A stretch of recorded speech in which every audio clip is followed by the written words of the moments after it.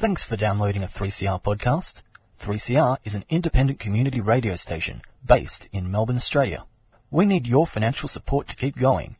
Go to www.3cr.org.au for more information and to donate online. Now stay tuned for your 3CR podcast.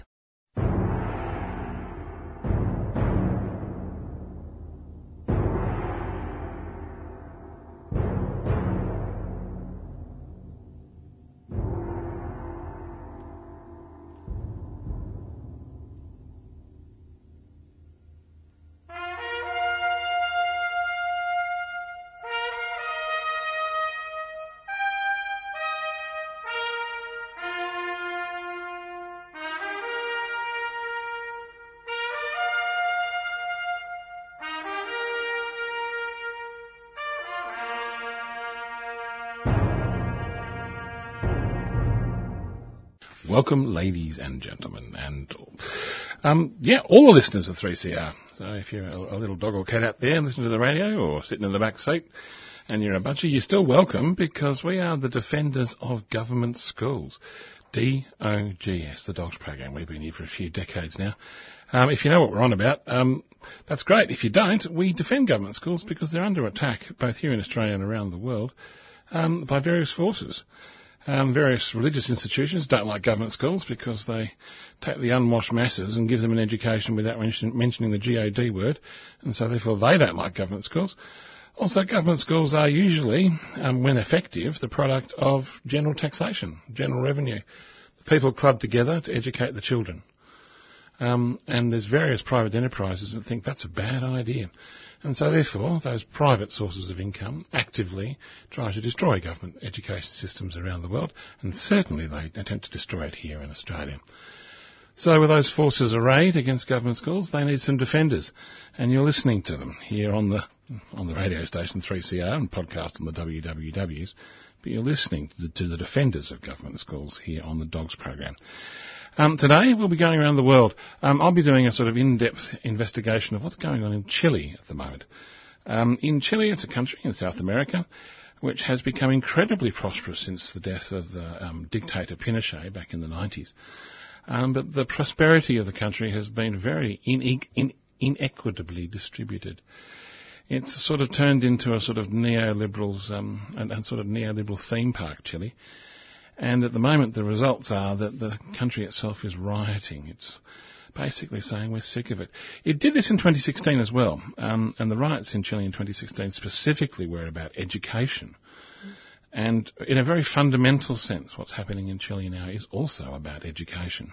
They privatised their public education system. It's private mainly in Chile, isn't it, Robert? That's right, Jan. I'll just introduce Jean here. She's been around for a while, and she'll be giving us our press release in a bit. Press release number 800 and what is it, Jean? 15. 815. But I'm going to save that. We're going to have an in-depth look at Chile and what's going on there, both socially, culturally and educationally. And Jean will be looking at the TAFE sector, much closer to home here in Australia. And we'll be actually highlighting a particular article that I thought was fascinating through the week, which was written from the Conversation website and also published on the Drum, about the congestion costs of private schooling in Australia. All those Toorak tractors, all those four-wheel drives, all those SUVs clogging up the roads at peak hour to drop kids off to schools where nowhere near where they live is actually creating an economic burden on the country. So very, very interesting. Yeah, traffic management and private schools. Who would have thought? Well, the state government has a congestion tax. Perhaps it should extend it. Well, it doesn't have a congestion tax. There's plenty of one for those people who live in the city. But yeah, no, I think if you send your child to a private school, you should pay an extra taxation levy for the very fact that you send your child to not the most convenient school to you. That's not a bad idea, but we'll talk about that, I suppose, in some detail, because it's now time here on the Dogs Program for what I know you've been waiting for, which is Jean's press release. Well, here it is, press release 815. The Morrison government's TAFE policy reaches new levels of hypocrisy and stupidity. In the last week, coalition government's policy of privatisation of the TAFE system has reached new depths of stupidity and hypocrisy. A key platform for their legitimacy in government is that they will provide jobs. A key platform for the legitimacy of their immigration policy is that those jobs will be filled with skilled labour of Australian citizens, because we don't want all of those people just coming by boats to Australia that might have better skills than our own people. But their employment rhetoric is a mere smokescreen. And there's plenty of smokescreens around Australia at the moment from the bushfires, for their hypocrisy and their downright lies. Two things occurred in the last week which illustrate the gap between their rhetoric and the reality in the TAFE sector of Australia. These are, first of all, the fining of a shonky vet college while public TAFE funding was cut back, and secondly, the government raided the public education budget to pay for drought relief.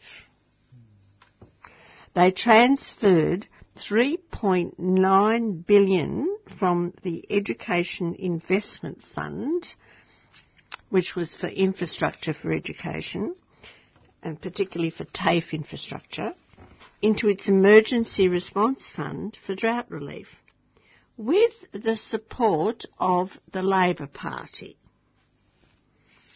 Now, the first instance, it's a pretty good story, and Scott Coomber of the AEU, that's the Australian Education Union, reported it on their website. A federal court ruling against a failed private training college has highlighted the federal government's folly of funding for-profit vet providers at the expense of the public TAFE system, he wrote. Now, this ruling's been followed by the revelation in the Federal Education Department's annual report that the government fell almost $1 billion, it's 919 million I think it is, short of budgeted spending on vocational training programs over the past 5 years, at the height of the skills crisis facing Australia. The court handed down a record $26.5 million fine to a group called Empower Institute, as well as a demand that it repay more than $56 million to the federal government for funding that it received to fund courses. The company had put itself, and this is the usual way, of course, when things go belly up for companies, they put themselves into liquidation when the Australian Competition and Consumer Commission, that's the ACCC, commenced action against them in late 2017. And this means that the fine is unlikely to ever be paid, and inquiries are yet to determine how much the firm can actually repay the government. So that's $56 million of our money that's probably gone down the drain. And how many young people are without the qualifications they were promised? And how many of those young people have debts to the government? This is the unspoken result of these private vet colleges going belly up when they are shonky, and quite a few of them are.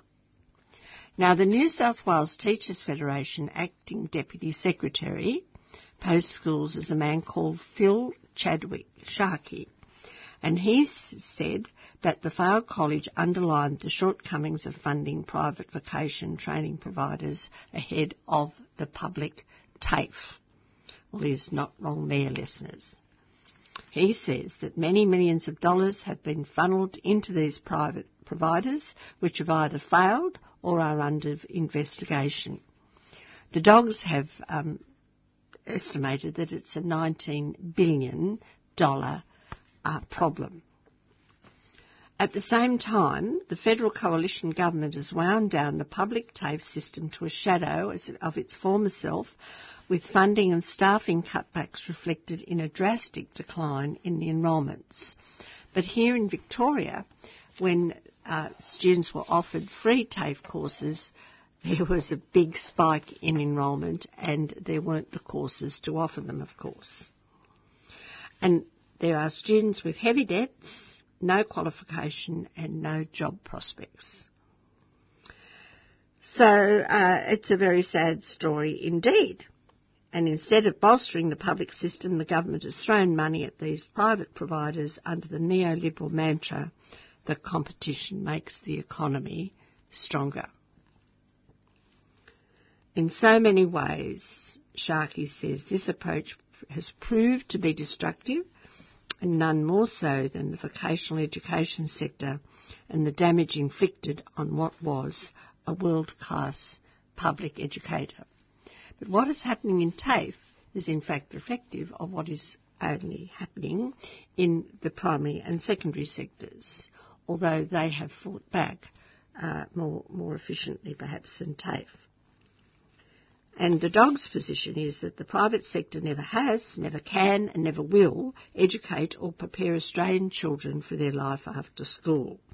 When will our government leave behind the never, never land of neoliberal ideology and face the immediate realities for our next generation? They're denialists in both this sense, the education area and, as we know, the climate area. Now, the second instance, the second thing that happened in the last week, happened a bit earlier on the 17th of October. The federal government funding disaster relief is being financed by stripping billions from education infrastructure in this country, just so that Mr. Frydenberg can say that he has a surplus. This is scary stuff. On 17th of October 2019, the AEU, that's the Australian Education Union, in a media release revealed that the Morrison government has passed legislation to fund a national disaster relief package by stripping billions of dollars from another federal fund originally intended for investment into education infrastructure. Now, they're going to transfer $3.9 billion from this Education Investment Fund, that's an EIF, into its Emergency Response Fund. Just a paper, just a few figures on paper, with a lot of young people's future at stake, including those children out in the towns deprived of water in the drought. The bill was passed with Labor's support. So Labor supported this transfer of money from the infrastructure fund, which they set up, into the drought fund. But the Greens and Senator Jackie Lambie, bless her little cotton-picking socks, voted against the measure. Now, the Labor Party established this EIF, Education Investment Fund, way back in 2009 to provide dedicated ongoing capital funding for tertiary education and research infrastructure, including TAFE. The TAFE wouldn't have got all of that money, given what an effective lobby the universities are, but there was still money there for them. And the Coalition has stopped the payments from the fund since 2014 anyway. That's because of Mr Abbott, of course. But in return for Labor's support, the Morrison government will allocate an additional $50 million per year to TAFE infrastructure investment. So it was a payoff, a bit of payola. $50 million to the TAFE infrastructure with $3.9 billion gone. The AEU believes that while it's vital to provide generous disaster relief for communities which need it, it shouldn't be at the expense of education, because those funds are desperately needed by TAFE. TAFE has been underfunded since forever. For some reason, Australians look down on trades, until, of course, they realise that the plumber is making more than the medical specialist. Now, is public education politically friendless? The AEU still appears to place its hopes in a spineless Labor Party, while the Greens and even Jackie Lambie had the guts to vote against robbing TAFE to pay drought-affected farmers. However, the Labor Party does have the sense to mouth the right rhetoric at the moment. On the 30th of October, this last week, Karina Haythorpe of the AEU welcomed Labor's continued commitment to address Australia's skills crisis and strengthen the vocational education and training sector. There isn't just a drought crisis, there's a skills crisis. And at least the Labor Party is admitting that there is a skills crisis, which is more than Mr Morrison is prepared to do. Ms Haythorpe also welcomed Mr Albanese's announcement of Jobs and Skills Australia, in which he described a collaborative model to guide investment in human capital. I don't know what that means. It might well mean private enterprise and being paid by the public. So you really would want to know a lot more about where the Labor Party is at these days, since they're rushing to get rid of, or to be politically correct, whatever that is. The Morrison government, however, should be held accountable for the dire effects their funding policies have had upon the Australian TAFE sector and the Australian economy. And Karina's 30th of October media release is very informative and attempts to hold the coalition to account. And here's some of the things that she said.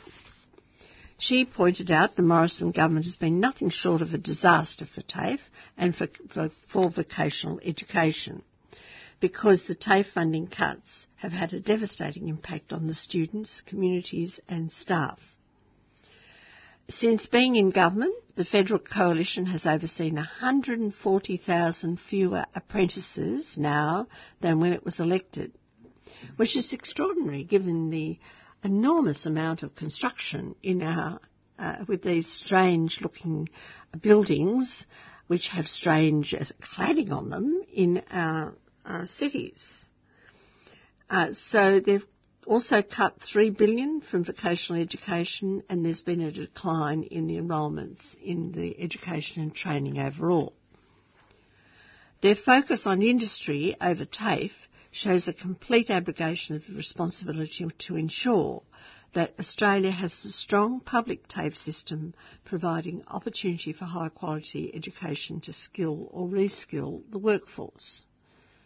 If people are going to lose jobs, and they are with the new technological revolution, then they're going to need reskilling. So where are they going to go to be reskilled?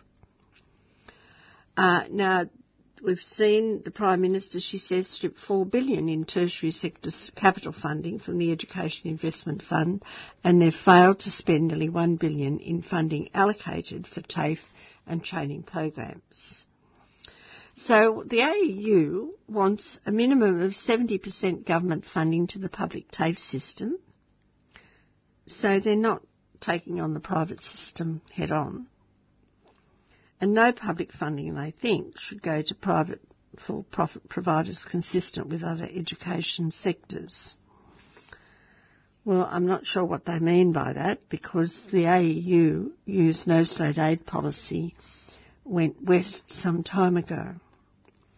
They also want a restoration of funding to rebuild the TAFE system. They want a reinvestment in the TAFE teaching workforce, because it's a very particular workforce, the TAFE workforce, and those teachers are some of the very best because they teach by doing. They are like in the old medieval guild tradition, really. They are very, very special teachers indeed. The AEU also wants the development of a capital investment strategy in consultation with the state governments. The problem is, of course, that TAFE is mainly funded from the state. But I worked out many, many years ago that they only ever got 1/17 of what the universities got. A TAFE student is only worth about 1/17 of a university student in Australia. They also want an inquiry into TAFE, and as far as the AEU are concerned, and the dogs too, the Morrison government has failed the fairness test when it comes to public education.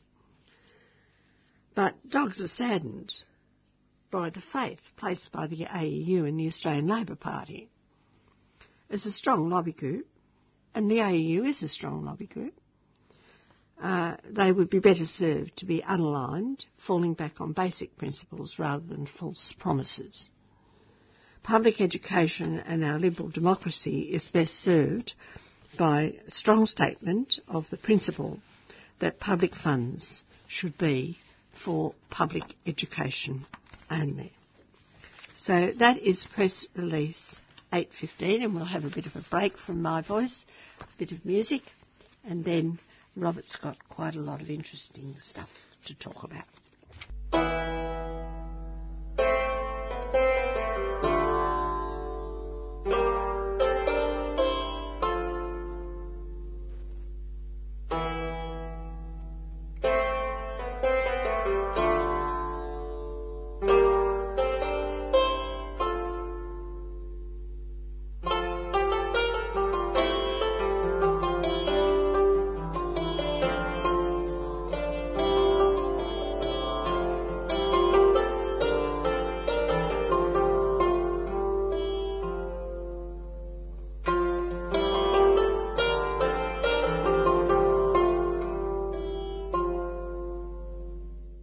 Welcome back to the Docs program here on 3CR 855 on the AM dial and podcast on the WWWs. And you can go to our website, www.adogs.info, and connect to 3CR and listen to me from there, I suppose. Isn't technology a wonderful thing? Jean quite rightly points out the importance of the TAFE sector in the funding mix in Australia and how, in fact, it's been neglected for so long. It's just so basic. Yeah, pretty simple stuff, isn't it? But Australia in the last 20 years has gone from being one of the most effective and efficient and accountable education systems in the world to certainly one of the least efficient, and as a correlation, rather than a causation, as a correlation, one of the most inequitable.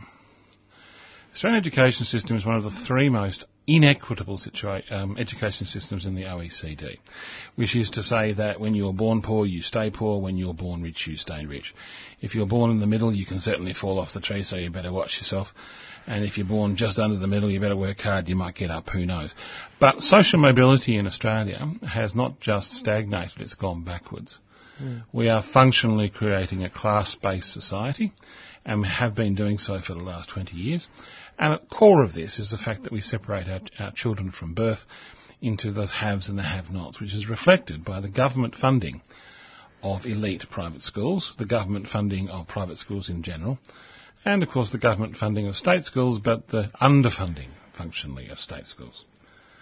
Now there is one country in particular that is worse than Australia, is more inequitable, is more apartheid when it comes to separating out children, not on the colour of their skin particularly, separating out children not on the basis of religion even, but separating out the children on the basis of their parents' incomes.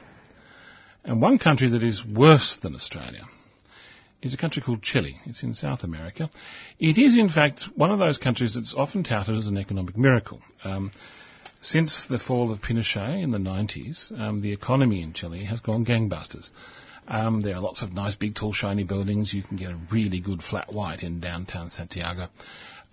There's all sorts of really good things going on, but functionally, underneath that all, the education system and the economy itself is fundamentally inequitable. Now, just a little bit of history. The dogs have been around for a while, and we reported on the education riots in Chile in 2016. Basically, young children and their parents dragged their parents out into the street and said, this is not fair. There are schools here which are well-funded, there are schools here which are not well-funded, functionally because the entire education system in Chile had been privatised, and they've been using a voucher system since the 90s. In an article, this is way back in 2016, by Casey Quackenbush for Time magazine, Casey says, students' protests calling for education reforms erupted into violence back in May 2016 when police tried to reroute a march of students. Protesters, students, were marching through the centre of the capital, Santiago, threw stones at police after refusing to take an alternate route. Police deployed tear gas, water cannons to disperse the demonstrators. Now, this is not today. This is not now. This is back 2-3 years ago. There were 117 people arrested during these riots on this particular day, and 32 officers were injured in the clashes. Now, this upheaval and these riots continued for some time after that, through May, June, July and August. The upheaval followed months of frustration with the President Michelle Bachelet, who was the president back in those days, who had promised for free education for all. But she'd yet to realise the promises of free education and free university education because the economy refused to redistribute itself because it was a neoliberal one. And neoliberal economies are famously reluctant to distribute things to people who they think would be undeserving. It's actually simpler than that. The rich don't want to pay tax so that the poor can have opportunities. No, they don't. In fact, why would the rich want the poor to have opportunities? Because the rich want to stay rich. And so often we find the concept of being rich is a comparative one. As long as I'm richer than the poor person, then I don't really mind. But the demonstrators basically chanted, "We're tired of waiting." Bachelet was elected to a second non-consecutive term back in 2014 after pledging to implement free education in a country that has recently, of course, privatised and used vouchers across the entire country. But because the economy had stagnated at that time in 2014, these social reforms were delayed and the people were sick of it. Now, in the wash-up of the riots in 2016, there was an uneasy truce. There was promises that we will fix it, we know it's unequal, we know it's inequitable, we know it's a problem, and we will fix it.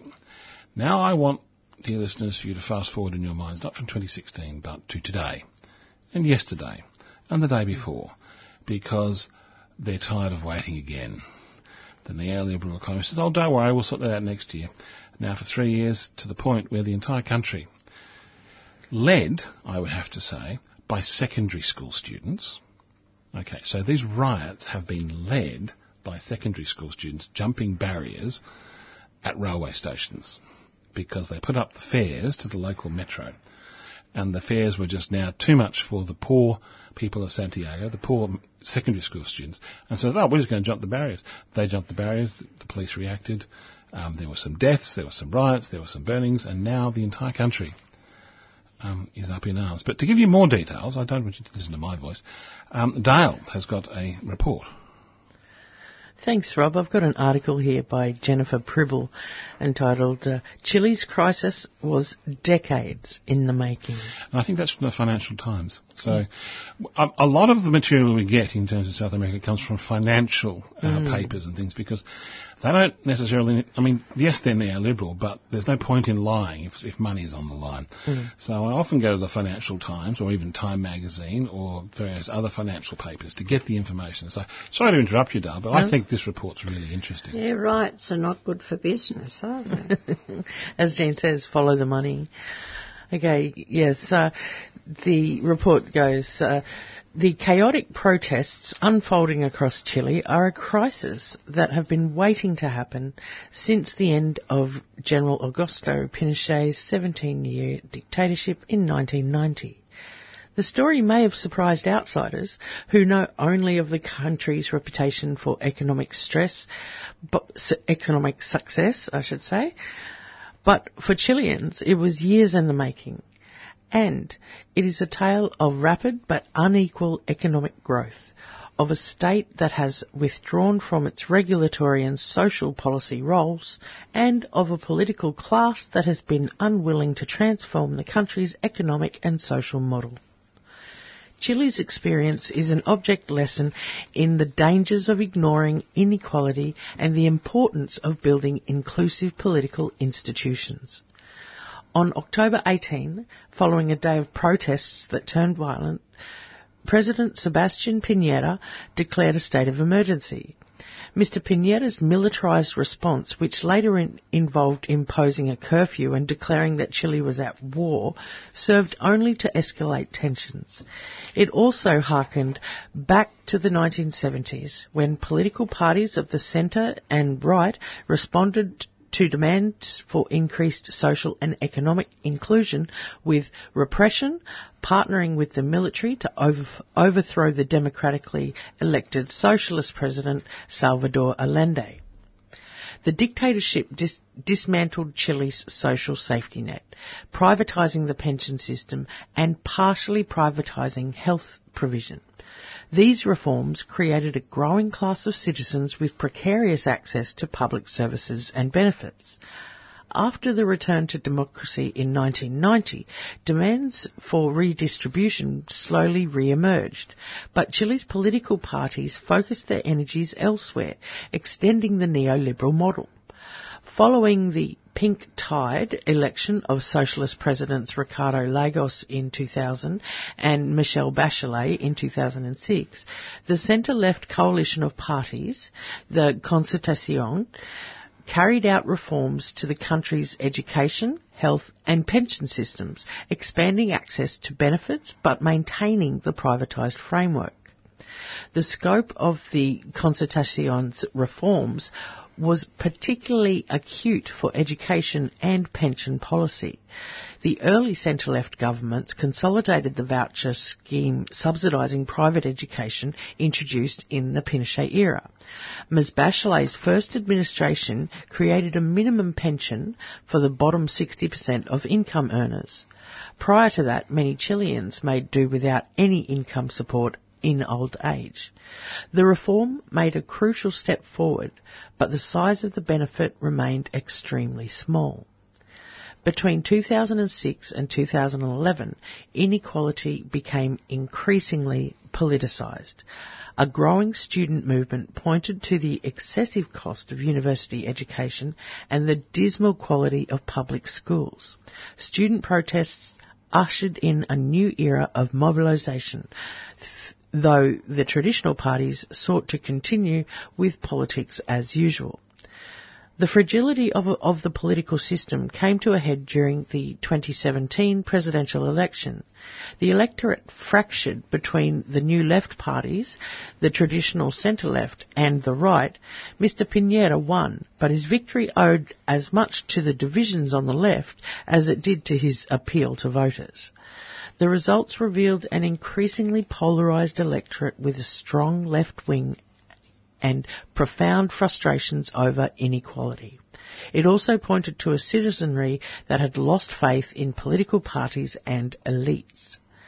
The combination of a delegitimised political system and a frustrated electorate has made the current government vulnerable. It lacks the tools needed to engage with protesters and build a more inclusive regime. Any attempts to resolve the conflict will require deep structural reforms to the welfare state, but also to political institutions and parties. If Chile is to find a way forward, it will have to leave the legacy of dictatorship behind. Thank you very much, Dar. We'll be returning with more after this. 3CR are selling keffiyeh Palestinian scarves in support of the last factory that produces them in Hebron, Palestine. All profits will be donated to the reconstruction efforts in Gaza and support Palestinian industry. These are traditional scarves available in red and black, or you can choose from a modern design. Go to 3cr.org.au/shop to buy online or drop into the station during business hours.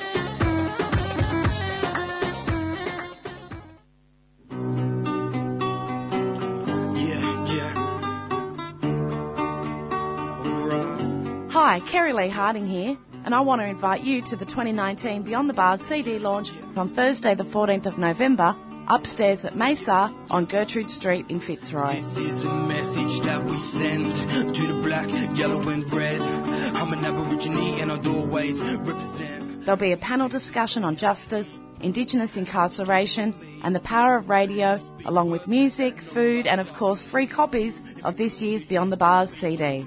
Thursday the 14th of November, upstairs at Mesa, 6:30 till 8:30. See you there. Music uplifted me, took away the pain and stress. I no longer have a barricaded chest. Welcome back to the Dogs program. Thank you, Dar, for that report from the Financial Times about what's going on in Chile today. And yesterday and the day before. Chile's in trouble. And I think one of the most fascinating things from that report from the Financial Times is that the fundamental problem is you have a population which is disengaged from the political process and functionally has nothing to lose. There is inequality, and they're going, but that's not right, and I'm going on the streets because what on earth do I have to lose? Now, I think both of those conditions exist round the corner from where I'm sitting in front of this microphone. Certainly, liberal democracies require a certain amount of buy into the political process. Every time someone says, they're all as bad as each other, I don't trust any politicians, your liberal democracy dies just a little. If you don't engage in the political process, which is what's happened in Chile, then you end up on the street. Or, in Australia, you end up, beating up on immigrants, I suppose, because it's going to be somebody's fault. But in Chile, they haven't done that. In Chile, they've sort of gone to the root cause, which is, functionally, that they've been promised things that weren't delivered in terms of services by the state. And one of the largest ones, because this goes back a while, is the educational services. Now, as Dale quite rightly pointed out, President Bachelet, I think is that how you say it? Bachelet? Oh, thank you so much for saving me, Dale. President Bachelet promised a certain amount of things, but she wasn't willing to depart from the voucher system. Now, the voucher system, just to remind our listeners, is where everyone gets a voucher with a certain amount of money and they get to take it to the school that they choose to go to. Which is a version of what we've got here in Australia. It's definitely a version of what we have in Australia, which means that all the rich people send their children off to the rich people's school and then top it up with their money, and all the poor people send their children off to the poor people's school, and the amount of money they get in the vouchers is not enough to give them a good education. And they don't have any money to top it up. This creates generational inequality, which is why in 2016... the kids rioted, and which is now in 2019 why the kids are rioting. And the population says, actually, they have a point. I'm going to go out there with them. The old people are out there now. Now, the teachers are also out on the streets in Chile, and I have some anecdotal reports of what's going on the streets here. And this is a report from the TRT World magazine, which again is a financial paper from America. And they're interested in financial terms about what on earth is what these riots are about. Now, we're told in general it's about something to do with inequality and being misunderstood and stuff like that, but actually it's far deeper. In fact, sometimes we're told it's all about raising of the fares for the train trips. But every single person who's been spoken to on the ground in Chile in the riots has said it's not about the trains. That's just what kicked it off. Jumping the barriers and then the police coming in. That's not actually what it's about. It's about the fundamentals. It's about us paying taxes and not getting what we want. It's about there being no social mobility in a country which is becoming increasingly wealthy. And I think you have to also go back to the days of Allende and what happened with the when Pinochet took over from Allende, and his daughter, of course, has written wonderful novels about all this. In fact, there was hope. There was a hope for something better. I will, in fact, be talking about the Chicago School and its approach in Chile as well. Yeah. Because just recently, just last week, the Chilean president put his ministers on notice as he looked to reshuffle his cabinet to respond to the mass protests. More than 1 million people last Friday joined a peaceful rally demanding more equality in Chile. 1 million people in one city, and there's many, many more millions across the country doing the same thing. The Santiago governor, Carla Rubilar, said the protests just last Friday represented a dream for a new Chile, because the mayor was protesting as well. Protests in Chile grew after the now suspended increase in the prices of train tickets. This situation evolved to show a wider society's grievances and centring, of course, on the concept of inequality. They're just sick of it. Now, beyond cases of looting, 19 Chileans have actually died in part of this process, and over 1,000 have been injured. There's now allegations of torture and abuse by police forces, which are now said to be investigated by the United Nations when the delegation arrives just next week. Well, that takes you back to all of the disappeared under Pinochet. And remember, Mrs. Thatcher thought Mr. Pinochet was wonderful. Back to today. The President said we are now in a new reality. That's President Sebastián Piñera. But as time moves on, his popularity in the opinion polls, I mean, he's saying, well, I'm with you too. This is all not... No, the protesters aren't buying it. Now, as the Chileans unite, Teachers, in particular, are demanding wholesale changes to education as they call for more equality. This is functionally at the heart of what's going on. Now, I'd like to quote now some anecdotes, some what the teachers on the ground are saying. Now, Luis is a 58-year-old history teacher from the Colegio de San Francisco de la Florida, and in one of the protests, he was holding a banner calling out for government wealth. I'd like some, please. He says, I believe it's time to end inequality. There are few people with lots and lots. And then there's many more people with little money, and it's just badly distributed. Because Chile itself is not poor. This is not some poor third world country we're talking about here, and I cannot emphasise this enough. The similarities between Chile and Australia are striking, and to my mind, quite frightening. But this teacher says children do not have the education they deserve. Very few people have a lot of money, but most of us are now living at the margins. One works trying to give their best so the children and the youth can aspire towards the better future, he says. That's why I'm a teacher.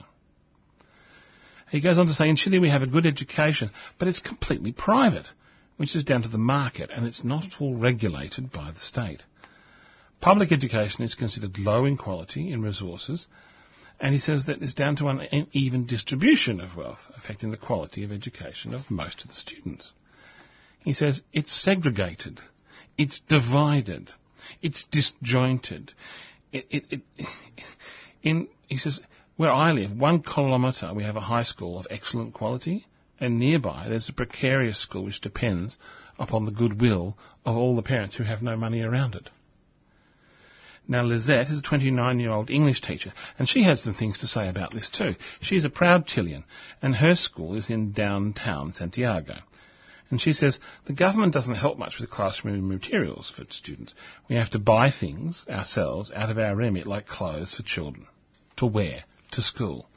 Nobody in the government even wants to listen to what we have to say. Now, Jessica, a 39-year-old PE teacher, works with many of the children who come from what she describes as, and I think this is lovely, delicate situations. She says, we work with vulnerable kids. They arrive without having breakfast. We support them. We buy them clothes. We buy them food. And we buy them useful things for their education from our wages, which are not substantial.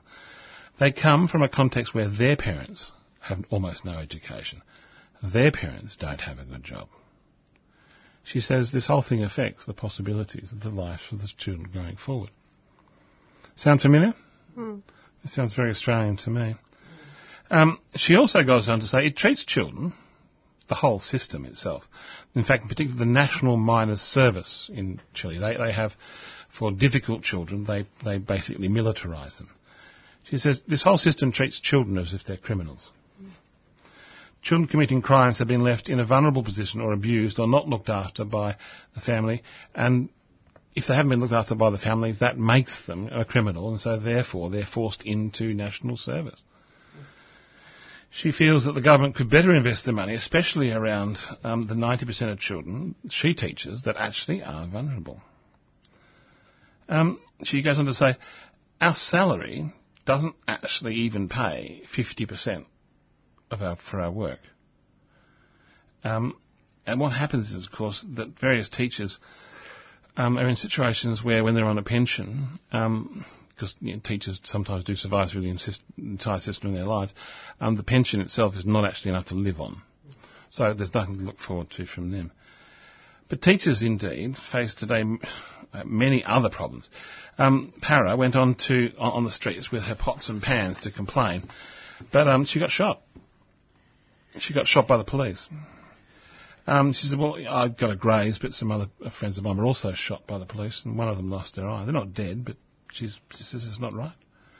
The violence the police are now inflicting upon people is very, very brutal. Again, I come back, is this happening in Australia? Yes, actually. In Melbourne, just recently. The police have decided that horses are the best solution to breaking up demonstrations in Australia. And, of course, if you don't like the horse stepping on you, then, of course, you're abusive to the horse. And then we'll tell those protesters to get some elephant piss and a few good drums. If you get a few good drums, Mum, what you'll find is that you most certainly will be locked up. Yeah. Because you know that's the case. In fact, I wouldn't recommend that because that's one sure ticket to getting yourself arrested. Look, one of Solar's demands is for basically a better pension. I mean, I want to be able to work as a teacher. Yes, I give half of my salary to the kids, and yes, it's not enough, but I wouldn't mind a decent pension. But this is all down functionally to the concept. They're actually out there protesting against one thing and one thing only, which is neoliberal economics. Structural inequality. The more money in the country doesn't mean more money to the people. And the people are going, well, that's not right. Now, Mario Anguilar is a 58-year-old teacher and a director of the teaching trade union in Chile. He protested alongside several of his colleagues over the last couple of weeks. He said, we are tired that education has become a business, something to be consumed. There's an industry profiting from the basic right to education. He says everything in Chile is a market, a business, and the people are tired of this. During the dictatorship of Augusto Pinochet, and I promised I'd tell you about this, the Chicago Boys, a bunch of graduates from the University of Chicago, implemented wholesale free market reforms across the entire Chilean economy. We were one of the most pioneering territories to allow the market as a means to distribute knowledge, the invisible hand, indeed. This is why schools, high schools, colleges and other educational places, much like a company, focus on selling. And what they're selling is the image. And they're selling the image of good results. And he critiques that this is not actually what education is all about. It's not creating the product, and the product being the image of a good education.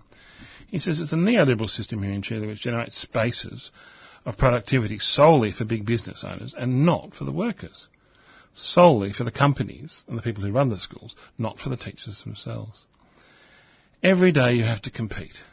He says it's an individualistic competition. It doesn't allow us to breathe.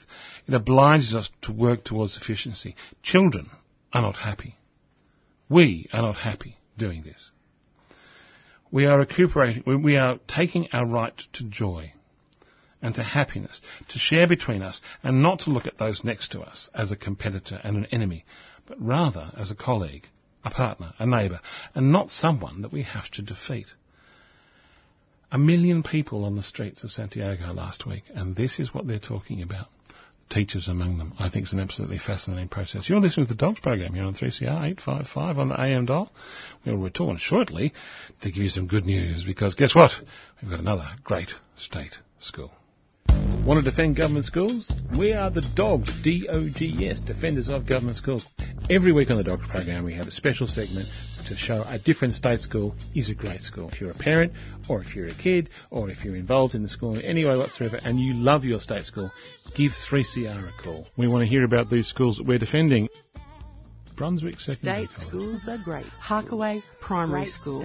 Sunshine North Primary School. They're really concerned about the welfare of the kids and their growth as people as well as learning. You put on plays, you've got enrichment, you've got physical education, visual arts, languages, all that. In fact, is there a cooking? Actually, an embracing of kids from disadvantaged backgrounds and with additional needs. More than half of your kids are from some of the poorest families in Australia. Yeah, definitely. That's the community and that's who we're servicing and that's who we welcome into the school. Outdoor play is linked to healthier and happier children. This, in turn, leads to better grades. In the weekly assemblies and stuff, they have a little thing, you've been caught being good, and they have a value of the week each week, and so it's not just words, it is actually... So what do the teachers do when it's a building site? Yeah, they kick themselves out of their own staff room and turn it into a classroom. Just a really nice culture and an emphasis on social skill building as well as learning. Quite a range of intellectual ability and kids with mental health diagnoses. Refugee kids who have not been in the country very long, don't necessarily start off with a positive relationships with each other, with teachers and with the community. And they run a breakfast club. There's a recognition that some kids don't get breakfast and so there's food on. If you are involved in a state school and it's a great school, we'd love to hear from you so we can talk about it and tell the world. Leave a message for the Dogs at 3CR on 94198377. State schools are great schools. Great state schools.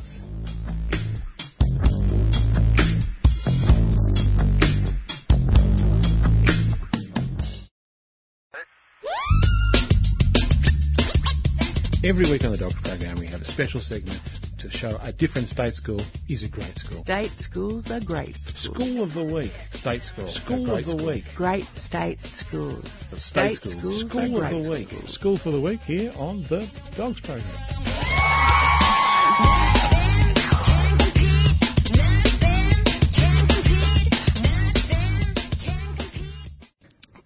this week's great state school is the Malvern Central School. And guess where that is? It's in Malvern. Yep, the middle of the middle of the middle of the middle of the east of Melbourne. Right smack in the middle. It's an amazing place, Malvern. It's a state school, surrounded by private schools. It's a central school. It's a rather interesting school, actually, because Malvern Central School is a proud state government school providing a contemporary range of learning experiences for all students from foundation to year 6. The school provides inviting resources. It has a flexible learning spaces. I've worked there. It's an amazing place. And a generous ratio of technology for the students. The leadership team comprises, well, you know, what you would expect, a principal and some people to help them. They work through distributed leadership model. So the principal is a first amongst equals. Because, wow, what do you mean? No, state schools can actually decide upon their own leadership structures, and this is what they've decided. So the principal is a first amongst equals, certainly amongst the leadership team, but then the teachers themselves. Look, it's proud, and it's been around for a while, and it's proud of its trust that it has in the capacity of its teachers, because they themselves are the equals which the principal works among, and they work collaboratively. And I've seen this. Very rarely do you have a lesson where you have one teacher in a classroom where kids aren't coming in and out and teachers aren't coming out and support staff aren't coming in and out because, hey, I thought you'd be interested in this, and they're working collaboratively. Let's put the classes together and we'll go outside and we'll do this. They are collaborative to teachers. They are collaborative learners. Now, the school draws itself on the principles of research, indeed, and the studies, and I'm not particularly fond of this, but of positive psychology, which encompasses strengths and does encourage individual learning. They have a junior school, which has a different model to the senior school, and they have a deep and abiding interest in professional development for all of their teachers to be up to the minute when it comes to the teaching learning practices which are the most effective and efficient for the kids in the school.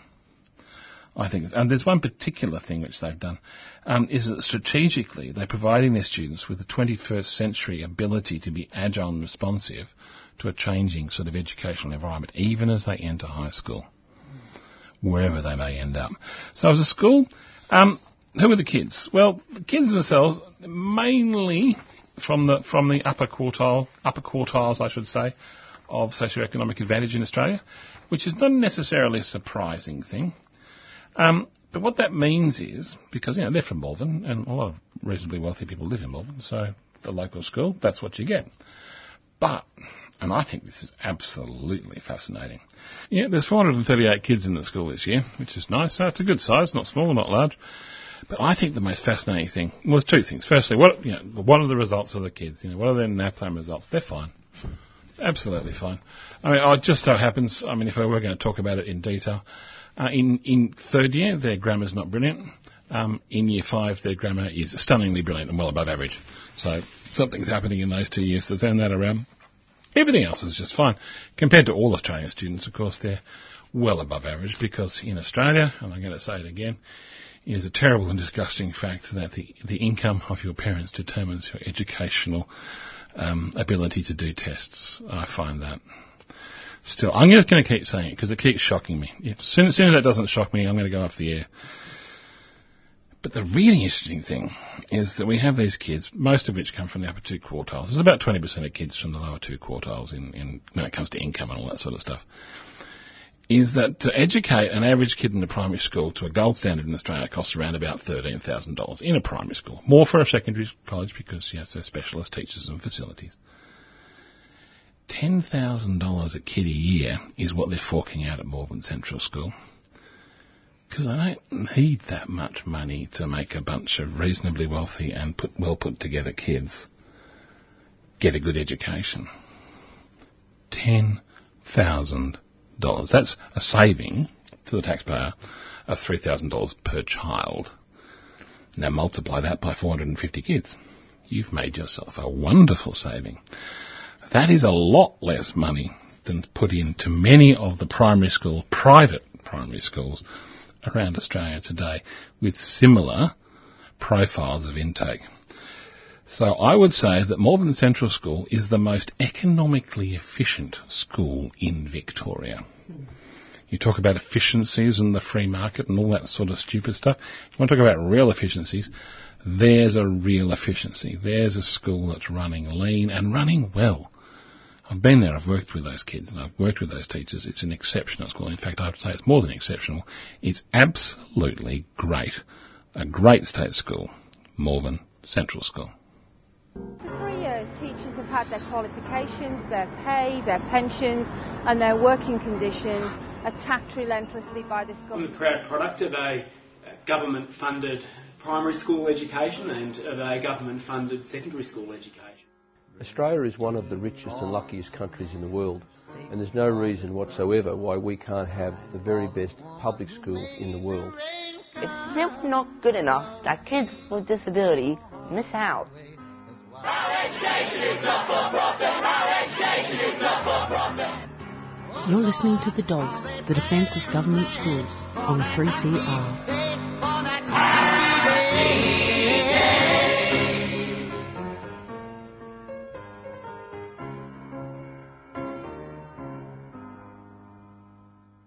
Yeah, you've been listening to the Dogs program. We've travelled the world, haven't we? From TAFE here in Australia to the Malvern Central School to what's going on in Chile. I cannot emphasise enough with the Chile question how similar Chile is to Australia. Everyone thinks South America's, full of these rat bags and revolutionaries. No, Chile has a similar income profile. In fact, the Chilean economy is actually more robust than the Australian one because it depends less upon natural resources and more upon value-adding the Chilean economy. It's fascinating. I think often we look to the Northern Hemisphere for what's going to happen in the future. I think perhaps we should lower our gaze and avoid what's happening with Chile by sort of getting rid of private education here in Australia and creating a generation of universally well-educated students, which is to say, who cares what their parents earn. But you've been listening to the Dogs program. If you're interested in what I'm saying or what Jean's saying or what Dale's saying, or indeed you can think of a good school that you think should be a great school, please do feel free to contact us. Firstly, at our website, www.adogs.info. That's www.adogs.info. Or through the 3CR website, 3cr.org.au. Or if you do think of a good state school, you say, I wonder if I can get my ideas on the radio because this school's great. Please do call at 9419-8377. That's 9419-8377. And if you call during business hours, someone will pick up and say, yep. You say, just want to call about the Dogs program. There's this really cool school that I want Rob to review. I'll do it. You're the boss of me. Because you're the listeners, and this is the community, and that's what it's all about. But until next week, from myself, Dale and Jane, it's bye for now.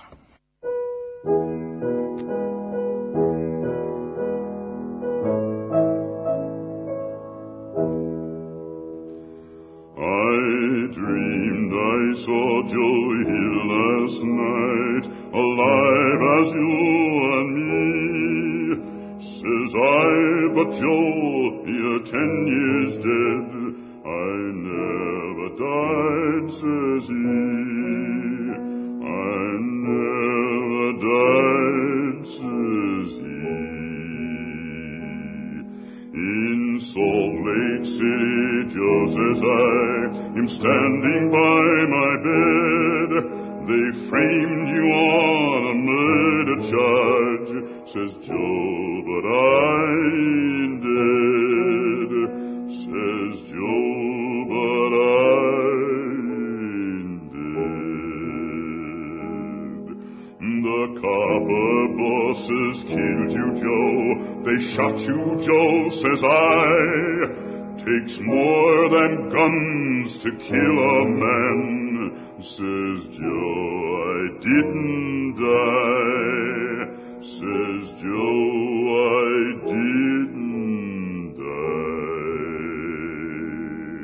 And standing there as big as life, and smiling with his eyes, says Joe, what they can never kill, went on to organize, went on to organize.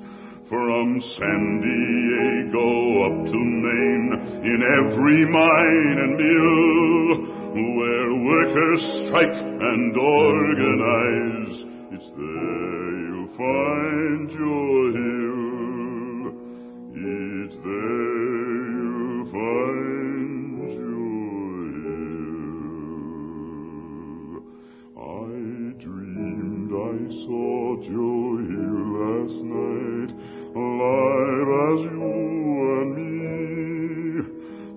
Says I, but Joe, you're 10 years dead.